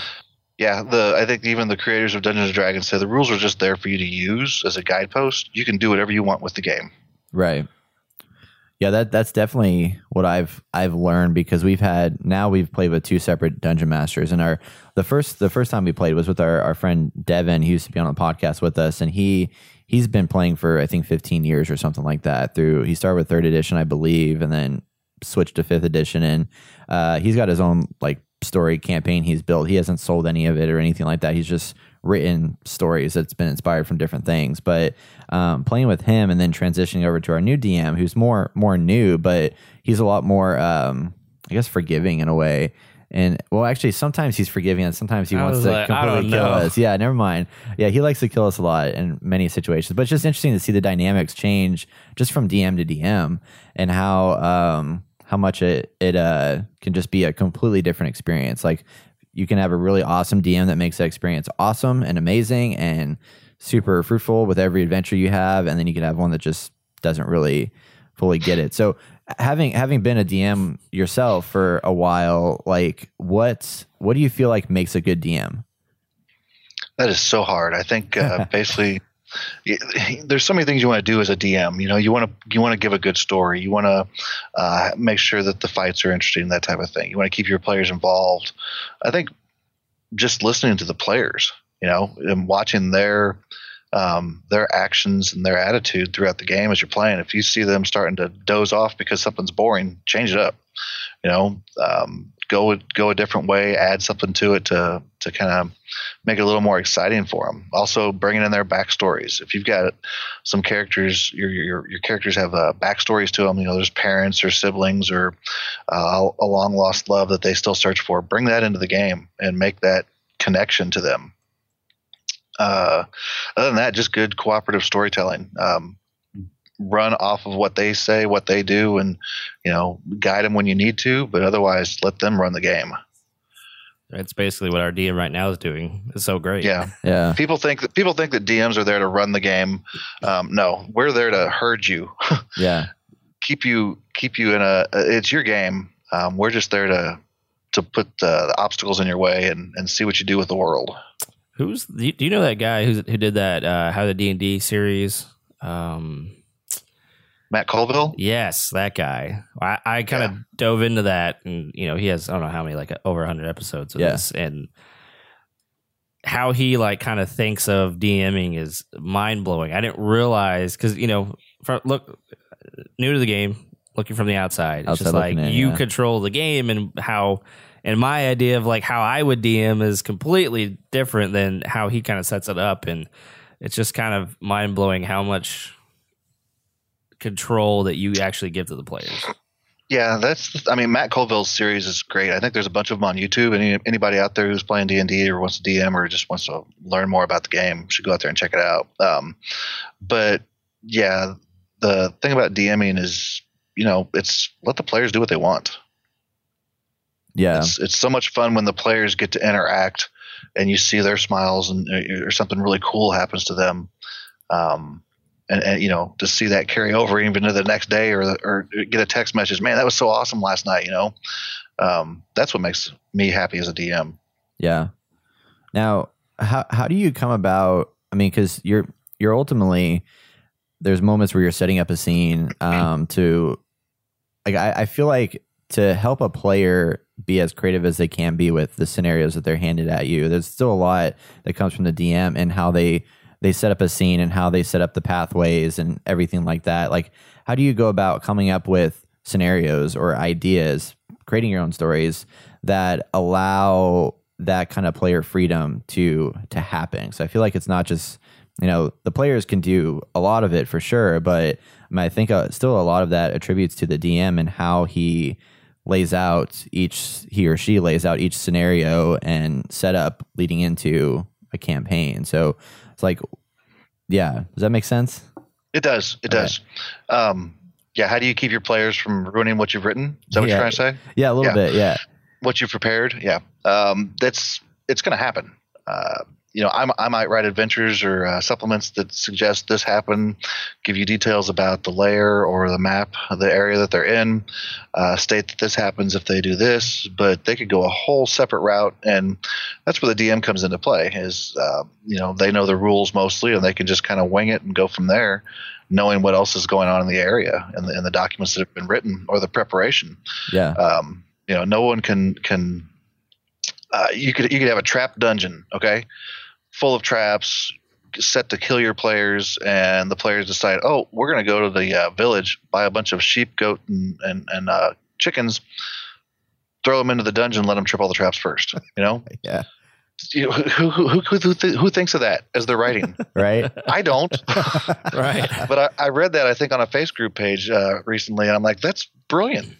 I'm going to say that for the next time I play. Yeah. One of our guys that we played with one time was shoot, I can't remember what class he played, but he had a boatload of ball bearings in his bag. Oh, he was a wood elf rogue. Yeah, rogue, that's right. And he would just anytime we entered into a dungeon, because he knew how this dungeon or this DM would set up his dungeons, he would just throw a shit ton of ball bearings in there. And he had so many of them in his bag because we had a bag of holding thing or whatever. And he would just throw these things out there and just find all the traps and reveal them before we'd have to move into a scenario. It's brilliant. That was just his thing that he would always do. And I just can imagine being a DM being like, son of a bitch, there it goes again. Right. Sometimes as a DM, you just shake your head and you think, what just happened? Yeah. Yeah. But now eventually your DM will figure something out for that. Right. If you do it too often, he'll trick him. He'll fix him somehow. Yeah. That's really cool. I love the adaptiveness of it. I feel like it would be super challenging. I mean, just from a dungeon master perspective, because you write a whole story campaign or whatever, and then it could go derailed off a completely different direction. So you have to have those branching. It's kind of like how video games nowadays are trying to solve that, trying to create a D&D experience, and it's really hard for them to do it because you don't really know what the player. You can't ever predict what the player is going to do in any situation. Sometimes they'll be like, oh, I'm just going to go down here and kill these guys and just continue to kill these guys, but you never know. They might branch off a different direction. Then you have to have a whole narrative path that goes that way instead. Well, that's what the Outer Worlds is doing. You can kill every NPC. Yeah. Even a quest giver. So it's like, well, I guess you ain't completing that quest. Right. Yeah, and getting back to that whole video game side of it, that's the kind of video game that I liked playing when I was playing games. I still play some, though I find some of the storylines to be too involved for me. I don't have a whole lot of time to really get into the story, so I just like to get down there and shoot or do whatever. Right. And I like to play MLB games or NBA games, those things. Yeah. But in the heat of my gaming, I was playing a lot of Halo. Yeah. We would have LAN parties. That's going to date me. Didn't have a whole lot of internet playing at that time. Now it's everywhere internet play. So it's kind of a sad day. Do what? It's kind of sad that that's come to that, because that was kind of like my D&D back in the day. Get together, LAN party with Halo. Oh yeah, with everybody screaming LAN party with Halo faces. Yeah, we had TVs in 2 separate rooms with 4 people on each TV playing Halo. It was awesome. Yelling across the room. Oh man, yeah. Why did you just shoot me? You can't see where the guy's camping, because we had a lot of campers, Oh yeah, just pegging you off there. Like, where is he? And you hear him laughing from the other room. I got you. Fun stuff. And that's And when I was playing D&D, we didn't have any internet game like that. So that's the whole community gaming side there. Back in the 80s and 90s was getting together and playing Dungeons and Dragons or any other RPG, Champions, Shadowrun, Cyberpunk, all of those. There's just so many different types of tabletop role playing games you can even get into. Dungeons and Dragons is just the most famous. Yeah, definitely. So you mentioned Cyberpunk. There's a video game, Cyberpunk 2077, coming out, but you've played because that was a tabletop game. Is that what that was? Okay. Yeah. So how was that? Like, how much did you play of that, and what did you think of that game? Played a little bit. I moved more into Shadowrun. I don't know if you're familiar with Shadowrun at all. Heard of it. Yeah, it's same type of thing. I think like dystopian or futuristic, that type of thing. And I enjoyed both the games. It's been so long ago I don't remember a whole lot of Cyberpunk, but no, most of the tabletop RPGs I played from back then, I enjoyed all of them. They were all a lot of fun. Shadowrun being my second favorite after Dungeons and Dragons, because I liked that genre. I liked the whole Pacific Northwest, even though I've never been up to Seattle or Oregon or anywhere up there. Just that whole feel of the trolls coming back and the elves and the being able to get into the network and having your hackers being able to plug right into it. That whole thing was just a whole lot of fun. So yeah, it'd be cool to check out that Cyberpunk game. I like a quicker pace of the game, but I also like customization. Yeah. The whole idea of Dungeons and Dragons is you can be one of these multiple number of characters with different backgrounds and abilities, that type of thing. Right. And so that's what I look for in a game. I don't know if I can. If you guys have any suggestions, I'd be glad to hear them. As to that way you're not the same player over and over, or every player is not the same character over and over. You know what I mean? Yeah. Right. Different armor, different spells, different weapons, that type of thing. So that's what I look for in a game now. I do have Red Dead Redemption 2, but I have not even opened it yet. I have not had the time. Oh gosh, yeah. Once you start it, like you're going down a rabbit hole. Yeah. That's like that's what I'm afraid of. Game. It's long. It's super long, and that's how we are. We say we're the podcast for the casual gamer because that is, me more so than I think Austin, because Austin plays a little bit more than I do, or a lot more than I do, because I probably get a couple hours of gaming in a week, because it's harder now that we're older. But that's why we wanted to create this, was because there's a lot of people that are exactly like us that don't have all that time. So what is worth your time? That's ultimately kind of the idea that we've built upon. So, but that's why D&D is so cool, because you don't have to play every single night. Like, there's these games as a service games that are out there these days where you're expected to jump on every single night and play with your people. But you set up like once a week, or like even once a month or something like that. You can sit down with your friends for 3-4 hours or whatever, play through a really awesome experience. 8 hours. 8 hours. Yeah. If you want to get it. 8 hours are good sessions. Those are good sessions. Oh yeah. Yeah. One day we did a charity stream for Extra Life. I don't know if you've heard of Extra Life before. Sure. Yeah. Yeah. Mm-hmm. So we did a 24-hour stream for the Inner Gamer, and we broke down, we opened with like, I think, a 15-hour D&D session. Was it really? I think it was 12 to 15 hours. It was super long. And then after that, we all went into like shifts to run the stream at different places and stuff like that. But oh my gosh, that was a rough day. It was bad. But it was fun. Yeah, it was a lot of fun. That's great. I'd love to do that sometime. That big of a game, and for Extra Life too.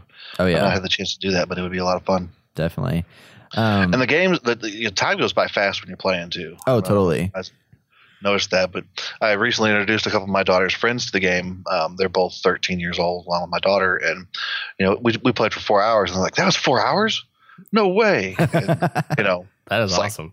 That's a great feeling when they can come back with that kind of a response. Oh yeah, that went by fast. That was fun. So yeah, it's always good to hear these kids or any players say that they love it. And playing D&D now is so easy. I mean, you've got I prefer face to face, but there's so many online people playing, and what are they using? Fantasy Grounds or Roll20, or just even through Skype, Discord channels.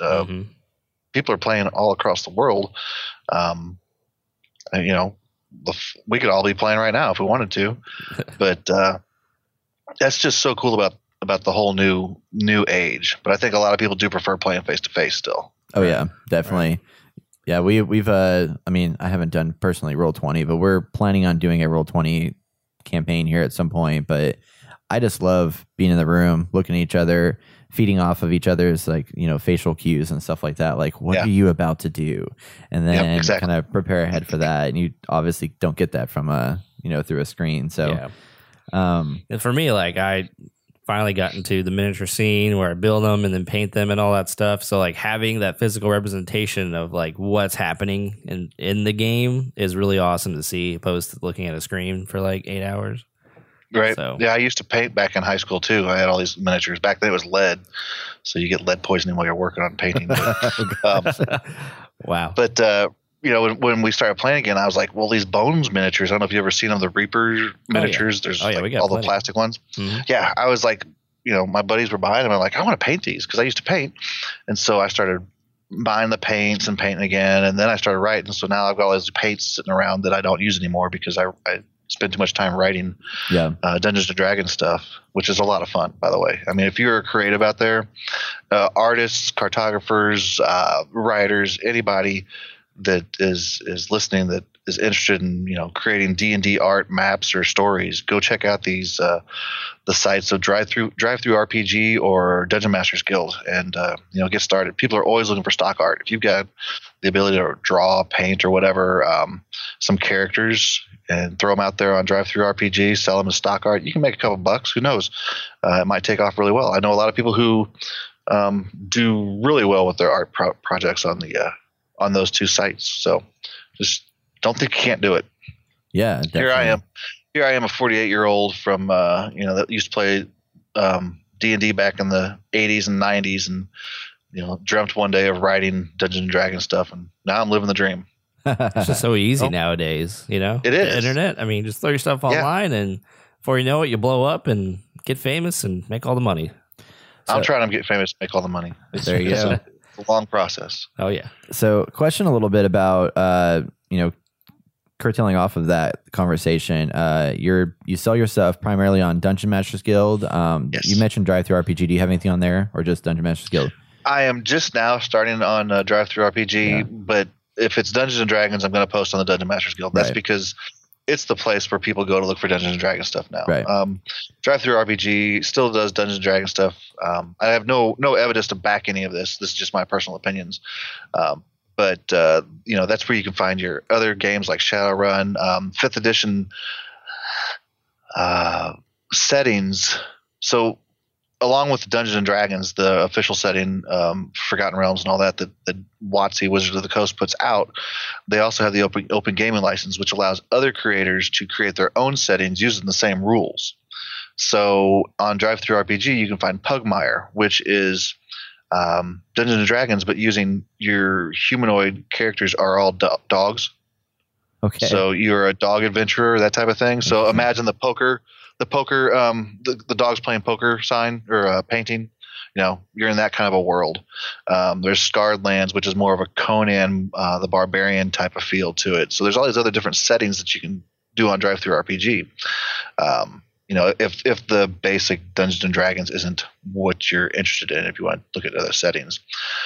So that's why I don't publish there. I do also make maps, hand-drawn maps, and color them with Photoshop. And so I'm starting to put some stuff up there on Drive Through RPG because I do want to do a Kickstarter one of these days. And I figure that's a good way to try and get a mailing list or some exposure on Drive Through RPG also. Yeah. So when you're like creating these adventure campaigns and things like that, like how do you start? Like what's step one, and just give us kind of a broad overview of what it takes to produce something like this for selling. In the beginning, I had a budget of $40 per product, okay, which isn't a very high product or a high budget for what you're putting together. I started with my original stories that I had written for my Dungeons and Dragons campaign. I think the first one I posted was The House of the Midnight Violet, which is a haunted mansion type adventure. And for me, two things were really inspiring. First, the title, or a mental image of something I come up with. So, or news feeds, movies, other titles of movies, that type of thing, books. Something's going to catch me and say, hey, that would be awesome to build. Actually, Dragon's Breath Tavern is an adventure I wrote that was inspired by the Quentin Tarantino movie. What is that? From Dusk Till Dawn? Oh yeah. Yeah. So that whole idea came from that.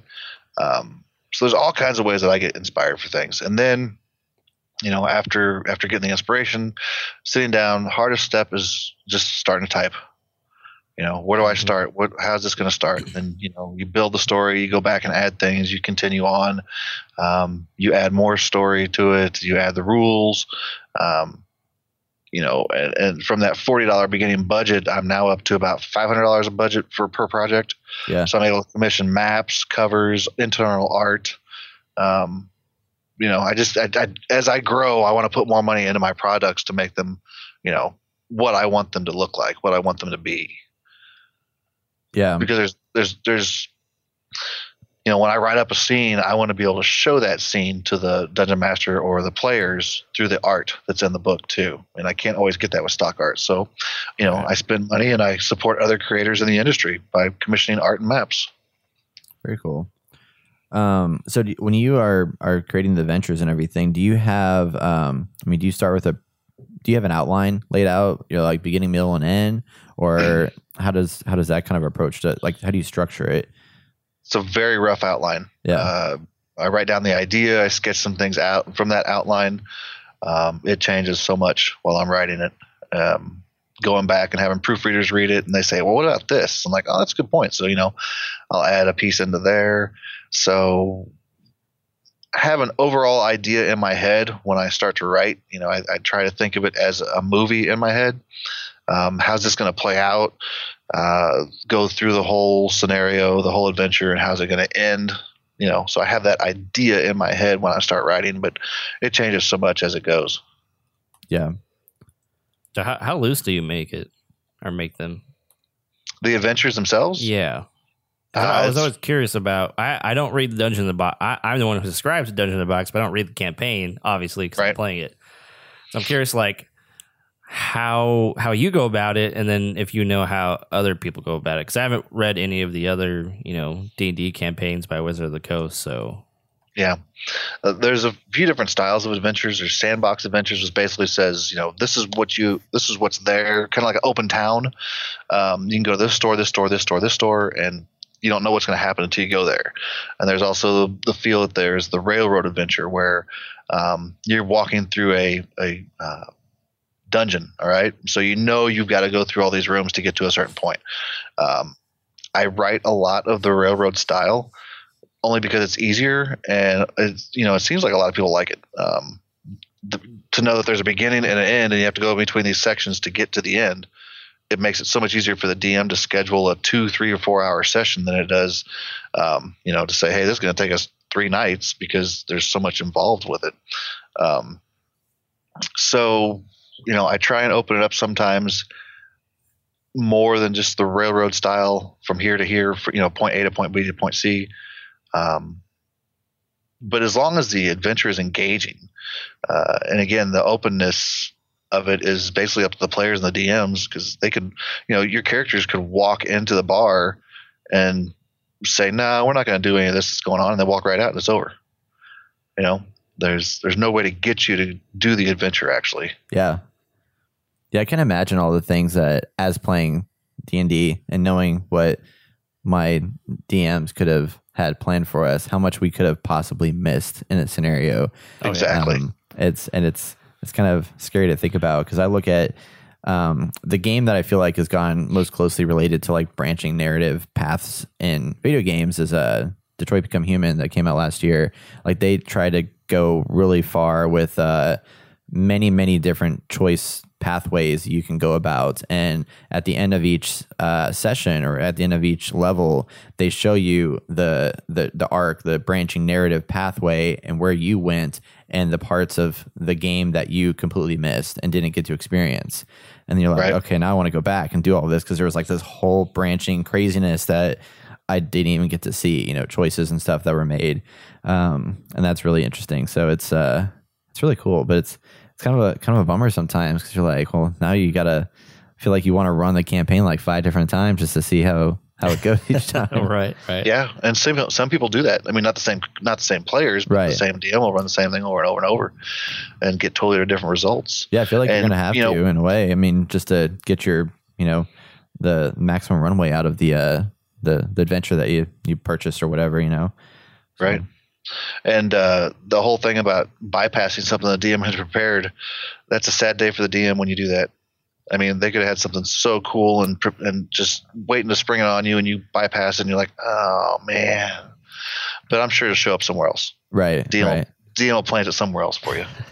Exactly. I feel like I would just go mad as a DM because I come from a film background, so very narrative, structured, Right. type of stories, and then like looking at doing a DM or like DM in my own story, just be like, okay, we've completely missed everything I've ever it wrote. doesn't go as you Yeah, planned. I have no idea what we're doing anymore.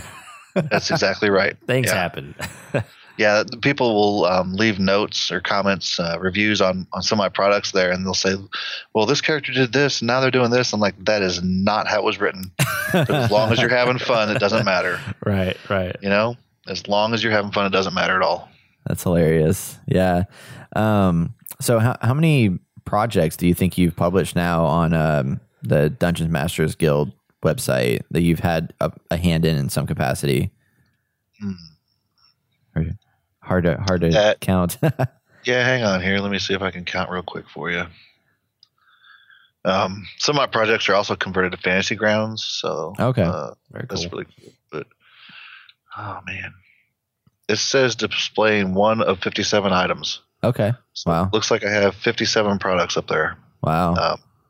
that I've either published or had a hand in publishing, Right. contributed to, or so like that. So that's quite a few. I didn't know I had that many. Hey, there you go. Pretty awesome. You learn something new every day. That's pretty cool. Yeah.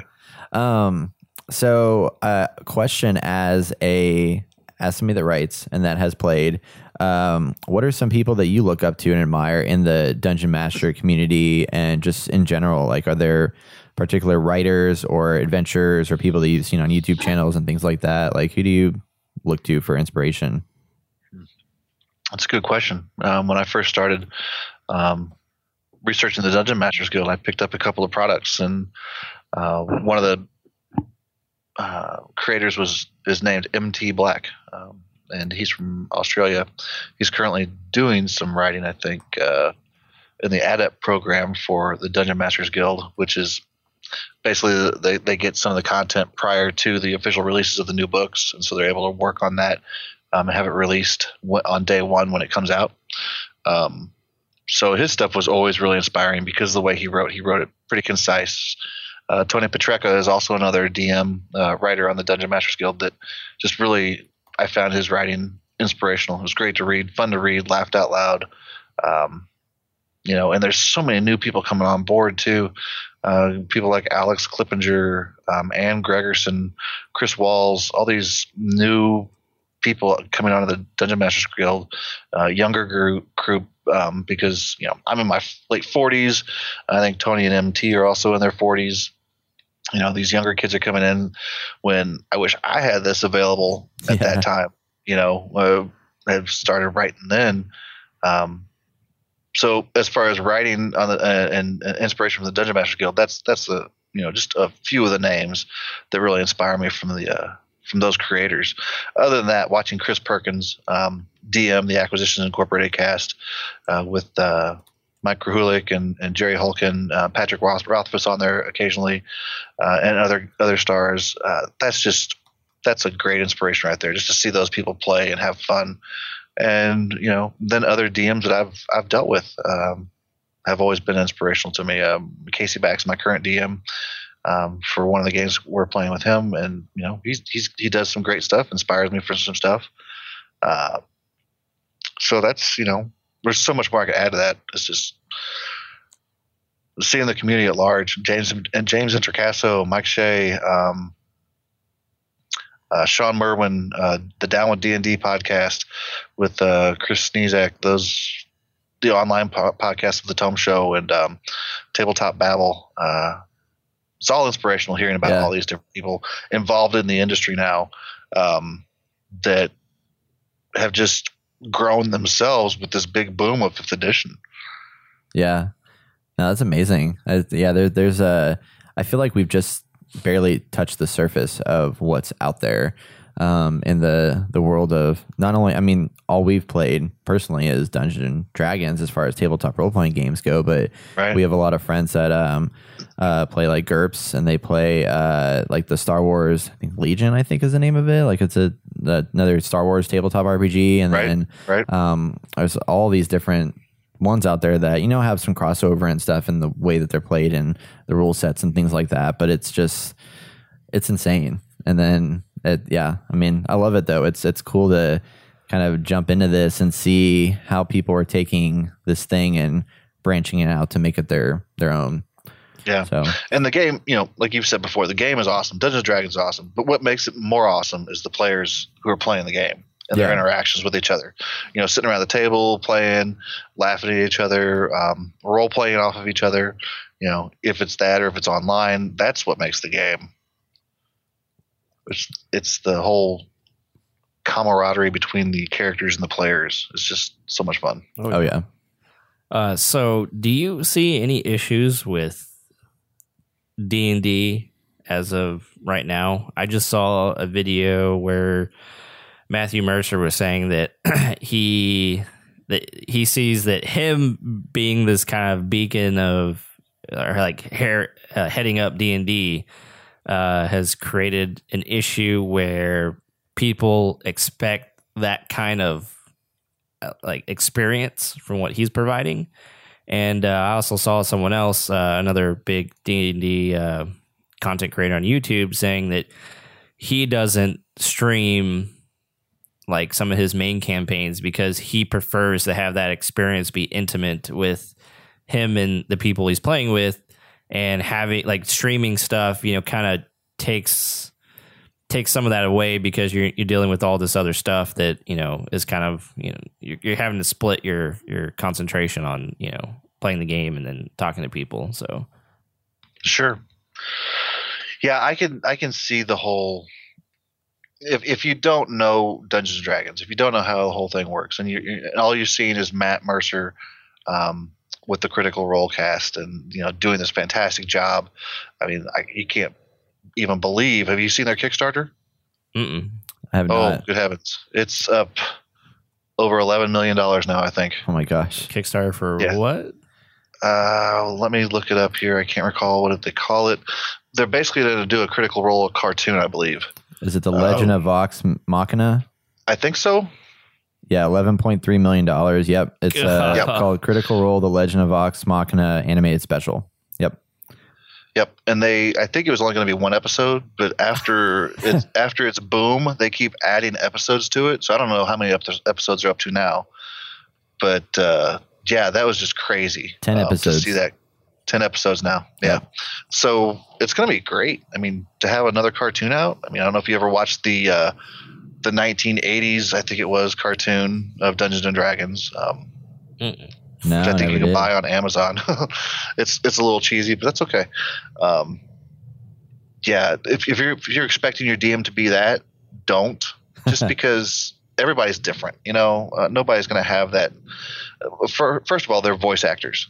So Matt Mercer knows what he's doing with his voice to make it interesting for the players. Every DM is going to be different.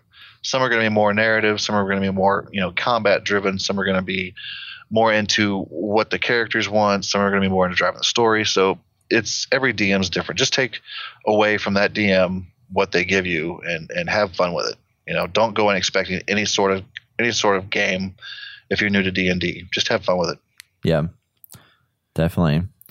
Well, that's awesome. I think we're gonna wrap it up here and close things out. But I want to first mention we were talking via email about a giveaway, and still want to go with that. I want to make sure we're good. All right, awesome. So, everybody that's listening to this podcast right now, if you go to our Facebook page or our Twitter page. It'll be on all the pages, also in the show notes. So theinnergamer.net/216 is where you'll be able to find this. There will be a little short survey where you give us your name, your experience with Dungeons & Dragons, all that stuff. Enter in there, and we're going to give away 2 $10 gift certificates for the Dungeon Masters Guild. So you can go and pick up one of the adventures from Jeff Stevens, and pick up whatever you want, spend it on whatever you want. If you want to buy character options that I don't do, you go right ahead. Just enjoy it. Perfect. Yeah. So but specifically Jeff Stevens.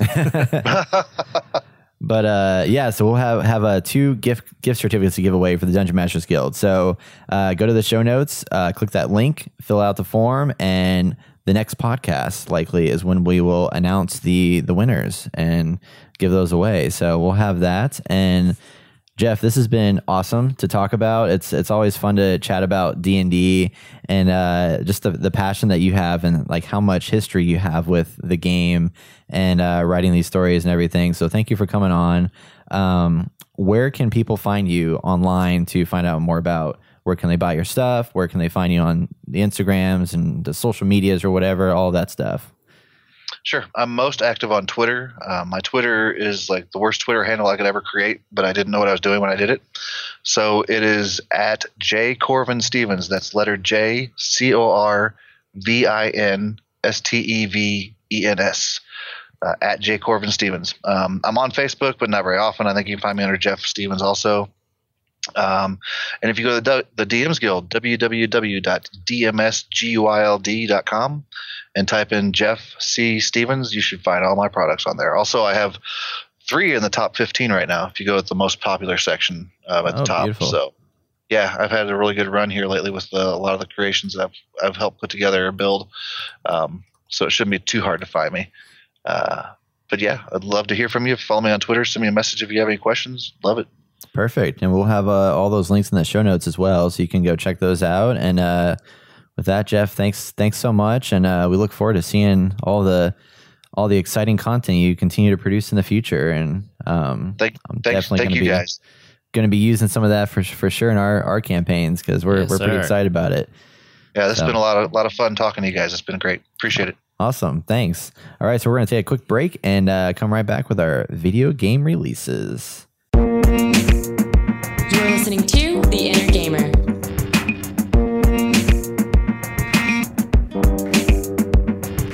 Looking forward to next week. Let's talk about our upcoming video game releases. And the storm is back again on April 26th. It's not really a storm. I mean, it's not a storm. It's just a constant dropping of rain and stuff. It just keeps coming because there's always games.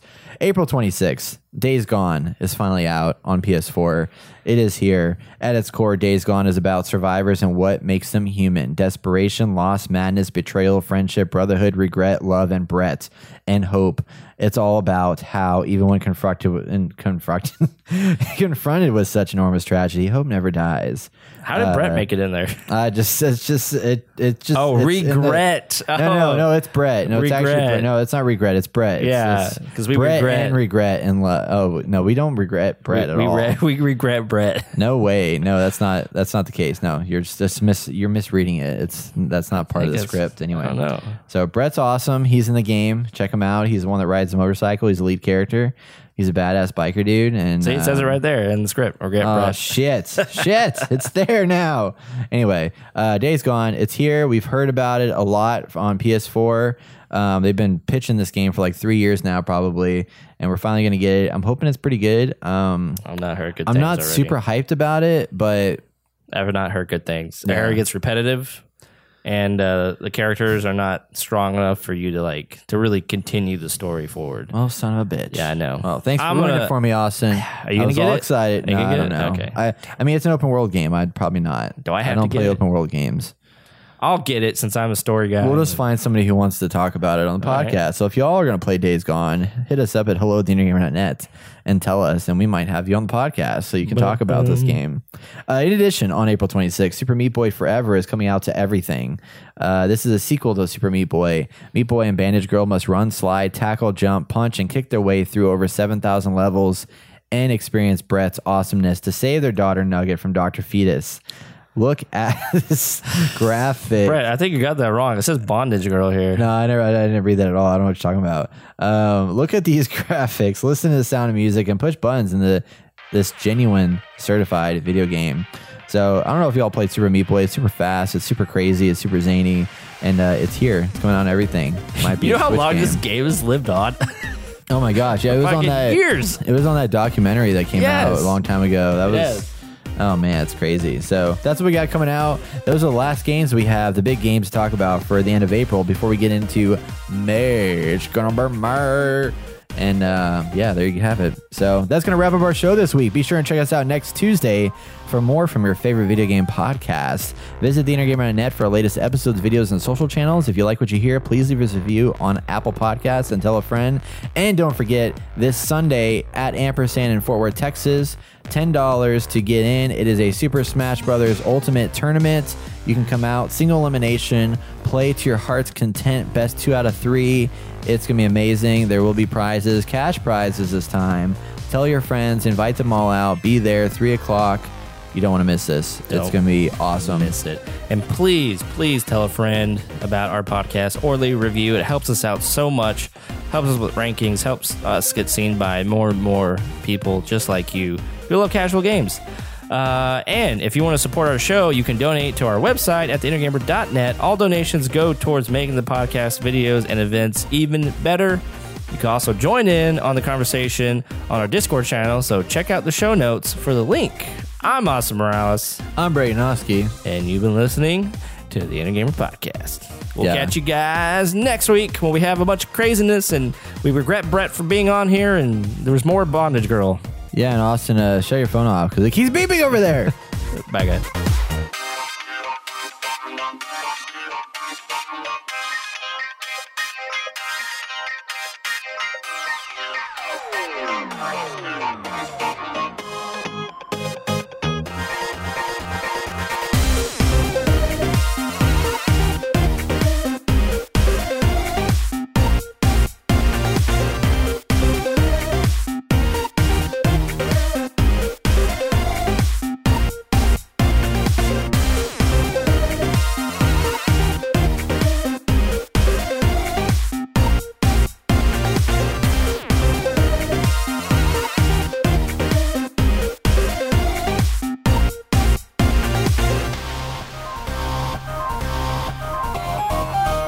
All right.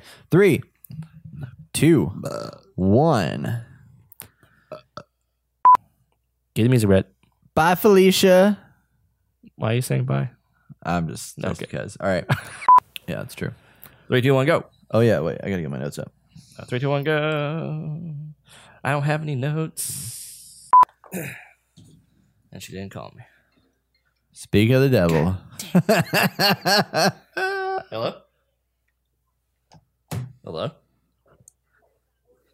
She know what you doing, like talking to somebody else while She is talking to somebody else. that's Hello? hilarious. She's still doing it. Hello? Hello? She butt dialed you. No bloopers today, Brett. We're done. No more there's plenty of bloopers. bloopers. Your You'll face find is a some. blooper. You're a blooper duper pooper Yeah, no, that's a blooper. flooper I laughed. looper. I laughed at Brett. Okay. All right, 3, 2, 1.